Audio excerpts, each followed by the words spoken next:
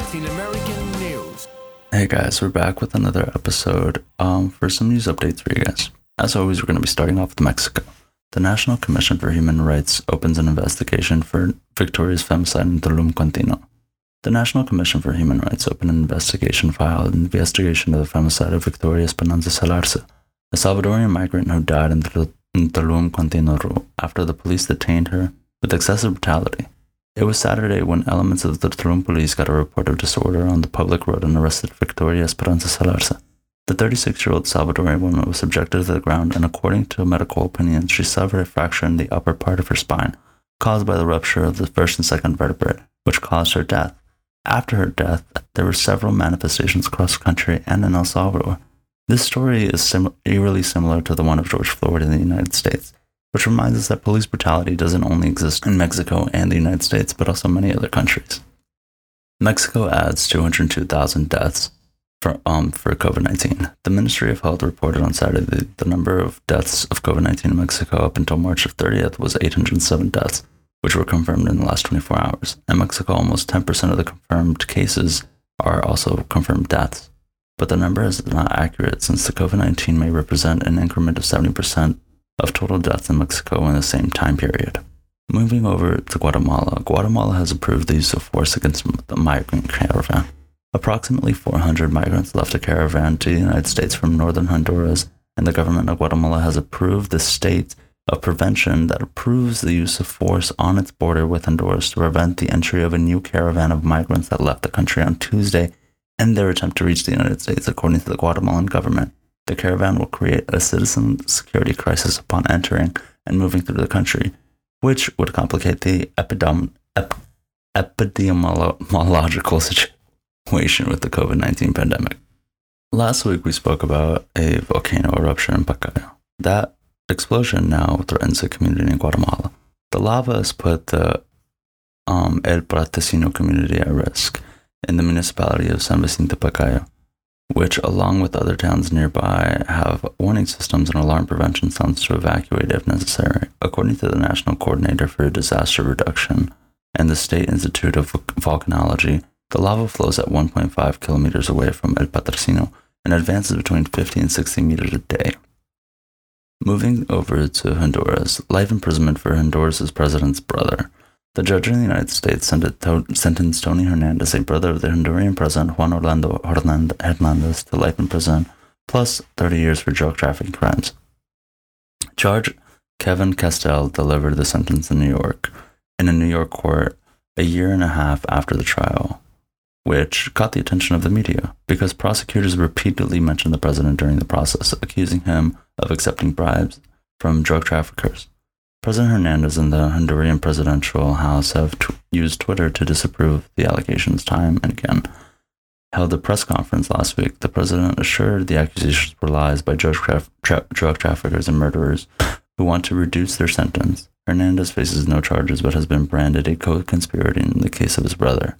According to prosecutors, Hernandez received several payments from drug traffickers in exchange for guaranteeing the protection of the Honduran government. The money, prosecutors say, was used to finance election campaigns and buy votes from the National Party politicians to help the president and others. Moving over to El Salvador. El Salvador receives 1 million vaccines against COVID-19. El Salvador received its first batch of 1 million vaccines against COVID-19 from the Chinese manufacturer Sinovac, from which 2 million doses have been purchased, according to what was published on Twitter, on the Twitter account of the President of the Republic, Nayib Bukele. El Salvador and Mexico's relationship is at risk due to the femicide we just spoke about. The femicide of the Salvadorian citizen Victoria Esperanza Salarce at hands of municipal police from this demarcation opened a deep wound in the diplomatic relationship between Mexico and El Salvador, whose presidents are now trying to rescue from a latent confrontation between the historically twined peoples. The president of El Salvador, Nayib Bukele, said that Mexican people did not commit the crime, but Mexican criminal cops did, and the Mexicans are just as outraged as the Salvadorians. Meanwhile, the president of Mexico promised that this case will not be immune and those responsible will receive the punishment in the other In the other hand, most people believe that this is just because the case got a lot of attention, but a lot of cases of police brutality did not get the justice they deserved. Going over to Nicaragua, prominent opposition peasant leader is shot dead in Nicaragua. Ernesto Joaquin, a political prisoner for months, opposition groups accused a, quote, hitman of the Sandinist dictatorship, end quote, of his death. Ernesto Joaquin, of 55 years old, known for his rejection of the government of the president of Nicaragua, Daniel Ortega, was shot dead on Monday by an unknown subject, claimed this Tuesday, March 30th.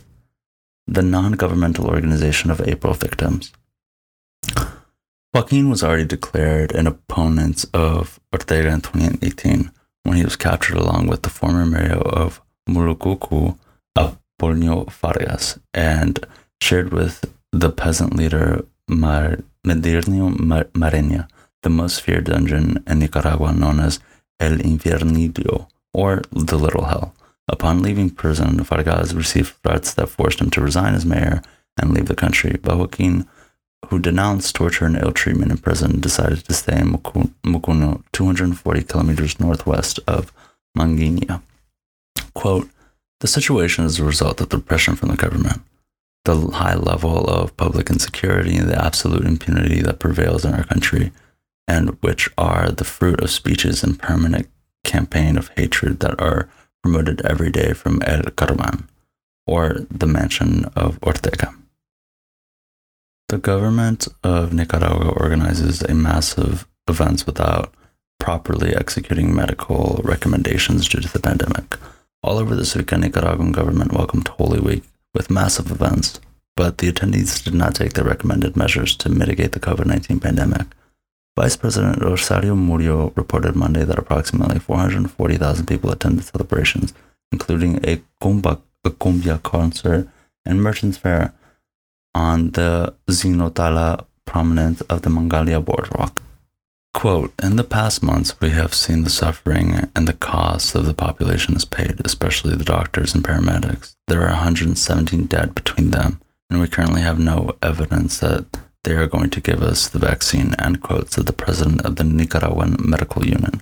The Nicaraguan government has not officially recognized figures of health personnel infected or killed by the coronavirus, although President Daniel Ortega assured without giving numbers that several of them have been victims of COVID-19. Moving over to Costa Rica. Costa Rica and Honduras, quote-unquote, compete as countries where corruption is considered the main problem. The pandemic caused by COVID-19 triggered people's concerns regarding the economic situation and unemployment, but they did not ignore the perception of citizens of corruption. In fact, rather than reducing it, COVID-19 rather caused concern about corruption to intensify in an area in which Costa Rica, quote-unquote, competes intensely with Honduras. The report on inequality and social discontent published the previous weeks by the Inter-American Development Bank, or IDB, established that for the last part of the previous year, corruption came to be perceived as the main problem in Costa Rica. With this, the country ranked second after Honduras as the two nations where it is concerned the main problem for most people. Moving over to Panama, the Suez Canal puts Panama in a global spotlight.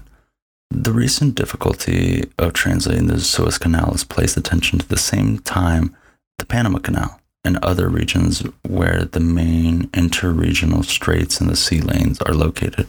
The underlying question is about the role of maritime channels in future development. Suez and Panama are key to connectivity for exchange and mobility.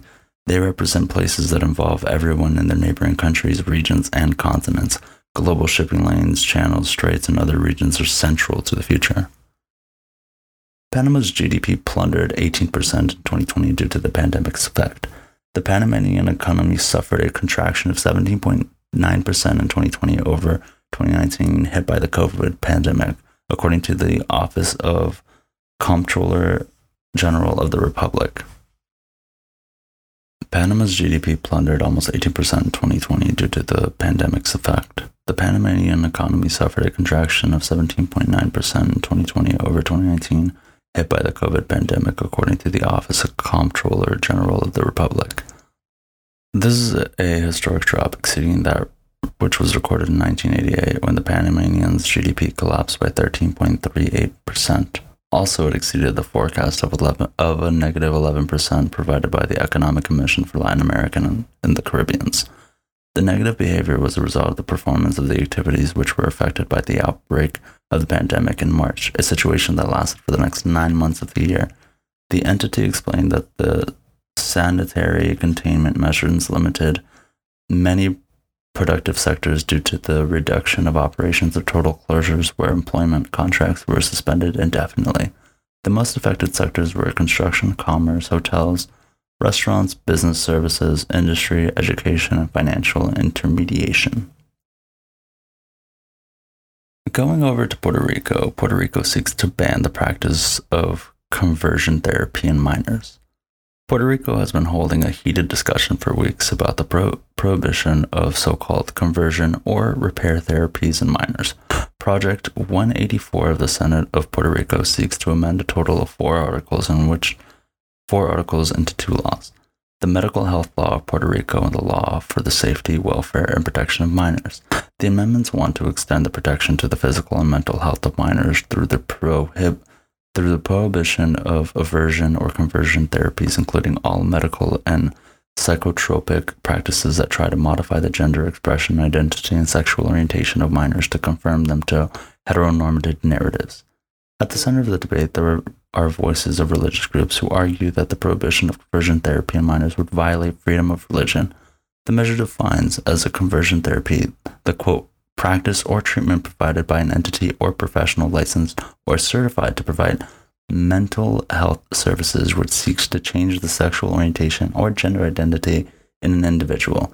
It includes any effort or treatment aimed at changing a bodily behavior, expression, or sexual orientation of an individual, as well as eliminating or reducing romantic or sexual attractions or feelings towards individuals of the same gender, end quote. Moving over south to Colombia, a second pilot study of fracking approved in Colombia. The National Hydrocarbons Agency confirmed this Tuesday of March 30th that it has granted the endorsement of the multinational ExxonMobil to carry out a fracking research project in the sedimentary basin of the Middle Magdalena Valley, in which the second pilot of this unconventional type of extraction in the country shall take place. According to information from El Espectador, the approval came after a bid between the U.S. oil company, which presented a project of $53 million, and the Colombian Ecopetrol, which submitted a proposal of $76.7 million. This type of initiative has been celebrated by the current government, which hopes that the fracking will help extend the country's energy capacities for some 20 more years, while attracting foreign investment of an estimated $400 million and generating a tax collection of about $320 million in Colombian pesos. Colombia will also plan to build 16 new wind farms in 2020. The Colombian government announced the construction of 16 new wind farms in the department of Guajira. The developments will translate into the formation of 11,000 new jobs, and it is expected that around 10 billion Colombian pesos will be received in investments. In 2021, the tower and wind turbine will be arriving for the construction of the first parts. As parts of the efforts between the Ministry of Mines and Energy and the private initiative in favor of the energy transition. In addition, this collaboration will also bring investments to improve the quality of life of the locals. In line with wind energy, 6 new solar parks will also be developed in Colombia, and they will also be in the charge of Ecopetrol Group in the department of Meta, Julia, Antioquia, and Bolívar. Together, these 6 new parks will have an installment energy capacity of 45 megawatts, enough energy to supply roughly 49,000 inhabitants, according to Ecopetrol. Moving next door to Venezuela, Venezuela and Russia strengthened relations with signing of 12 new agreements. Venezuela strengthened its relationship with Russia on Tuesday, March 30th, by signing 12 agreements in financial, energy, commercial, military, food, health, and other fields during the visit to Caracas by Russian Deputy Prime Minister Yuri Borisov, who was received by President Nicolas Maduro. The president did not offer details of these agreements, but referred to Borisov's announcement that the country will do everything possible to increase the supply of anti-COVID vaccines to Venezuela, and thanked him for that. Maduro stressed that his relationship with Russia has been exemplary, and that it is an example of how the multipolar world works. In addition, he pointed out a great achievement of Russia and Venezuela for the OPEC Plus alliance, constituted by the countries that are in the Organization of Petroleum Exporting Countries and those that are not members. He indicated that the alliance was the one that allowed the market to stabilize for 3 years and is now seeking its strength amid the pandemic. Suspension of Maduro's Facebook, a master move by Facebook. The Venezuelan president was suspended from the social media platform for promoting a drug against COVID-19 without scientific basis, something that he takes advantage of and presents himself as a victim of digital totalitarianism. Finally, Mark Zuckerberg's social network has suspended the president's account for a month, and after he assured that Gartibar, also known as Jose Guillermo Hernandez Miracle Drops, is effective against COVID-19. Let's remember that it's not. The first time that the president of Venezuela presents fake or disoriented information related to the pandemic in his Facebook account and other medias, the internet and social networks have gained importance in the Venezuelan political scene, among other things due to the increase in censorship inside and outside of that network. And the regime is fully aware of this. At least 25 digital media outlets were blocked in 2020, the year in which the arrest of journalists also increased, according to the data from the Press and Society Institute. But Maduro accuses Facebook of digital totalitarianism regardless. Going over to Ecuador, the scandal of the vaccinated gold in Ecuador. In times of extreme inequality, the global pandemic's electoral campaigns from Madrid to Quito revolve around the same issues in the first place. The gradual privatization is already set in Ecuador, which transmits the idea that privatizers do not recognize what is happening, at least not in public health. And secondly, the slow implementation of the vaccine program aggravated in the Ecuadorian case by a scandal in which a group of elite politicians, businessmen, and journalists, and so-called gold vaccines, have received preferential treatment. To date, only 0.7% of Ecuadorians have actually been vaccinated, despite the seriousness of the health crisis, where hospitals are on the brink of collapse and quarantine measures could further wreck the economy. The fear of an increase of coronavirus cases in Ecuador returns, 1 year after the worst stages of the pandemic. The alarms have been turned on again, 1 year after the worst moment of the pandemic and even abandoned on the streets of Guayaquil. According to authorities in March 2021, 25% more deaths are registered in the country than the same month as last year, which is quite critical, and 40% more than that of the third month in 2019. Given the increase in cases and death, the National COE announced some restriction measures for the Easter holiday, which start on Thursday, April 1st.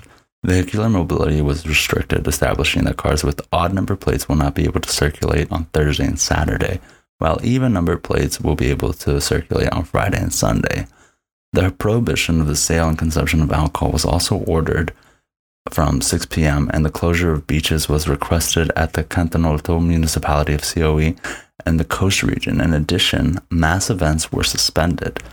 Let's remember that in April of 2020, Ecuador, mainly Guayaquil, was considered one of the epicenters of pandemic in Latin America due to the entire collapse of the healthcare system and funeral homes.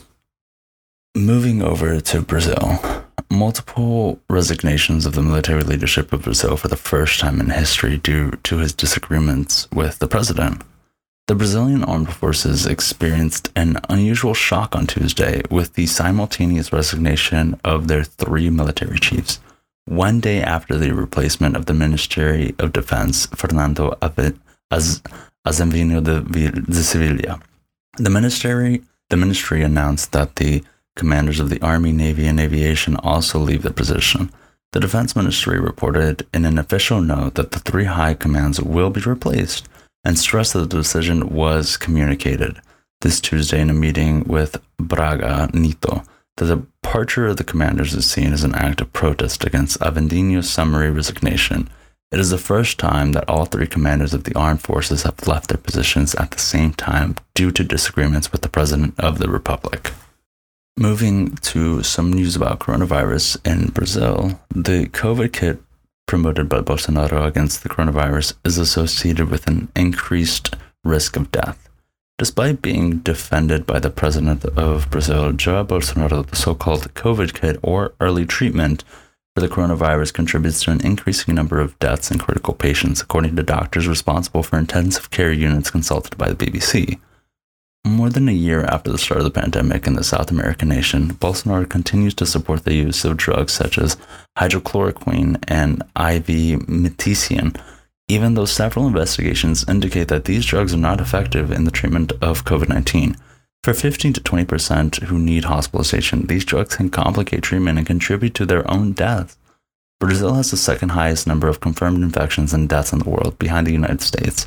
In total, the country registered more than 11.6 million infections, around 282,000 deaths until March of 16th. The recent increase in cases is attributed to the spread of a highly contagious variant of the virus.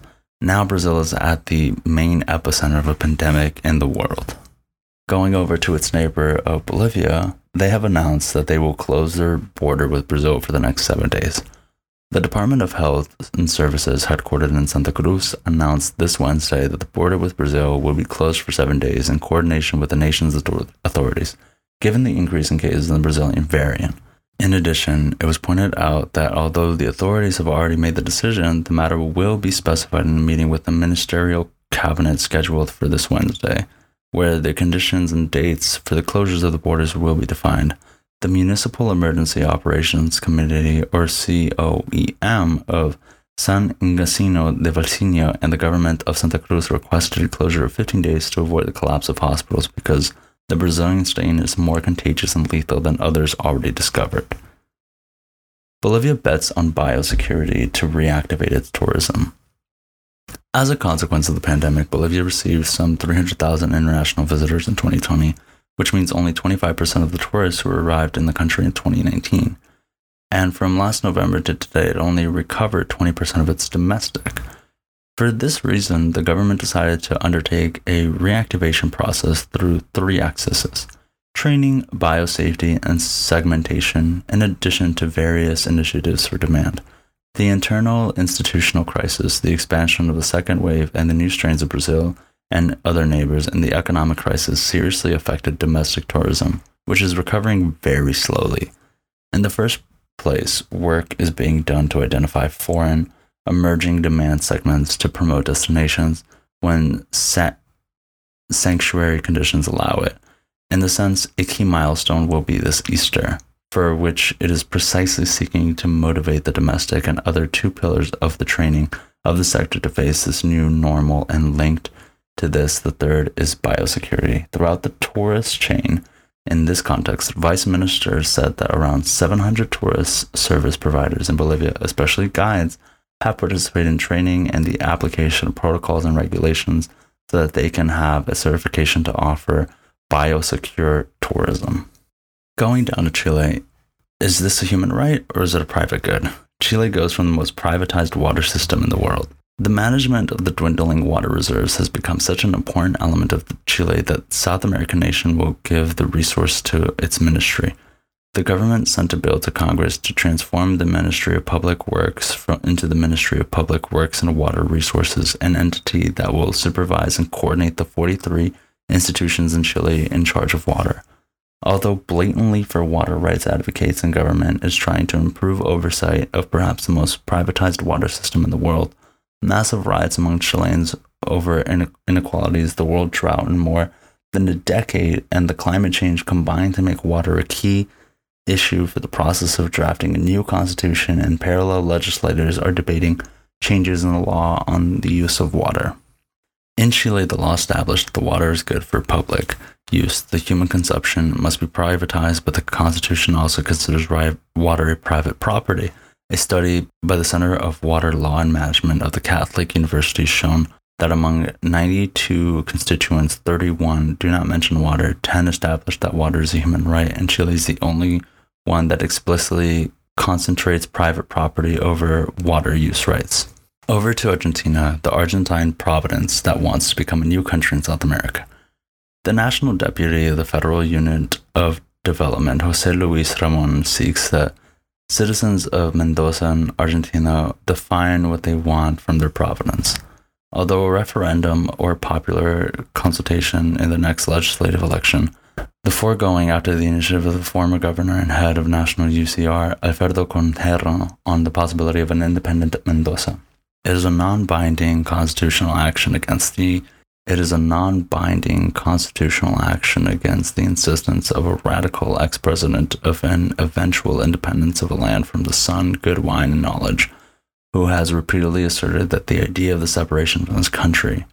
In recent months, this plan also began to have an echo in local politics outside the radicalism, now the eminent presentation of the Mindo Exit Party. Argentina's debt to the IMF is unpayable, at least according to Alberto Fernandez. President Alberto Fernandez said on Saturday that Argentina's debt with the International Monetary Fund is unpayable under the conditions in which it was agreed, so his government is negotiating to change the terms. Last week, the Ministry of Economy, Martin Guzman, traveled to Washington to meet with the IMF authorities. In a statement at the end of the visit, the multilateral body noted that there was a common understanding regarding the need to guarantee macroeconomic sustainability and to safeguard the ongoing post-COVID recovery. Argentina must pay the IMF $3.5 billion this year, another $18 billion in 2020, and $19 billion in 2023. Argentina received $44 million from the IMF within the framework of a $57 million program signed in 2019 by the government of Mauricio Macri, whose time was from 2015 to 2019, which is seeking a new credit agreement with the financial institution. Going over to Paraguay. The U.S. warns of the murder of girls in the North, corruption, arbitrary detention, and manipulated justice. The Office of Democracy, Human Rights, and Labor of the United States Department of State issued a harsh report questioning alleged violations and abuses by the government of Mario Abdo Bendiza, among which they cite, for example, widespread corruption, the murder of 2 girls in an operation in the north of the country, complaints of an arbitrary detention, alleged torture, lack of guarantees for the exercise of journalism, and also questioning the lack of independence of the judicial power. Important human rights issues include the alleged murder of minors during a security operation, complaints of torture and cruel, inhumane, or degrading treatment by the security forces, harsh and sometimes life-threatening prison conditions, arbitrary arrest and detention, sustainable problems with the independence of the judiciary, violent intimidation of journalists by organized crime groups, widespread corruption at all branches and levels of government, lack of investigation and accountability for issues related to violence against women and child labor, particularly in domestic service and informal agriculture, end quote, highlights the summary, the main issues questioned by the Abdo government. In this sense, they recalled that justice is subject to prosecution by politicians because they consider that the greatest source of pressure comes from Congress. Another case of alleged police abuse is related to the military operation in Ciudad del Este, which last year made a series of arrests and alleged abuses, even considered possible torture in search of alleged smugglers after the murder of one of their comrades during the night operation of the Parnaya River. And lastly, to Uruguay. Spain delivers to Uruguay a former colonial wanted for genocide and for his responsibility in the Condor Plan. Agents of the National Police have handed over to the Uruguayan authorities the 73-year-old former Colonel Edward Augusto Ferrero Bessario, who was wanted for crimes of genocide and against humanity committed between the 1970s and 1980s and responsible for the so-called Operation Condor in Latin American country. The accused, known by the alias of Guillermo and Oscar, was arrested on January 2018 in Castellon town of Penacostalía. The Uruguayan judicial authorities accuse him of having illegally detained, tortured, and disappeared young militants of organizations opposed to the military government of Uruguay enforced between 1973 and 1985, whose activity was essentially the distribution of propaganda and the organization of demonstrations and political meetings. For these events, the former colonel is accused of crimes of genocide and against humanity. The detainee was allegedly one of those responsible in Uruguay for the Operation Condor, a systematic attempt to end political dissidence in Latin America hatched during the period of military dictatorships that followed one another in the 1970s and early 1980s. Well, that's it for this week. I hope you guys enjoyed and learned a little bit of something. Please don't forget to follow on Spotify or subscribe on Apple Podcast. And I'll see you guys next week.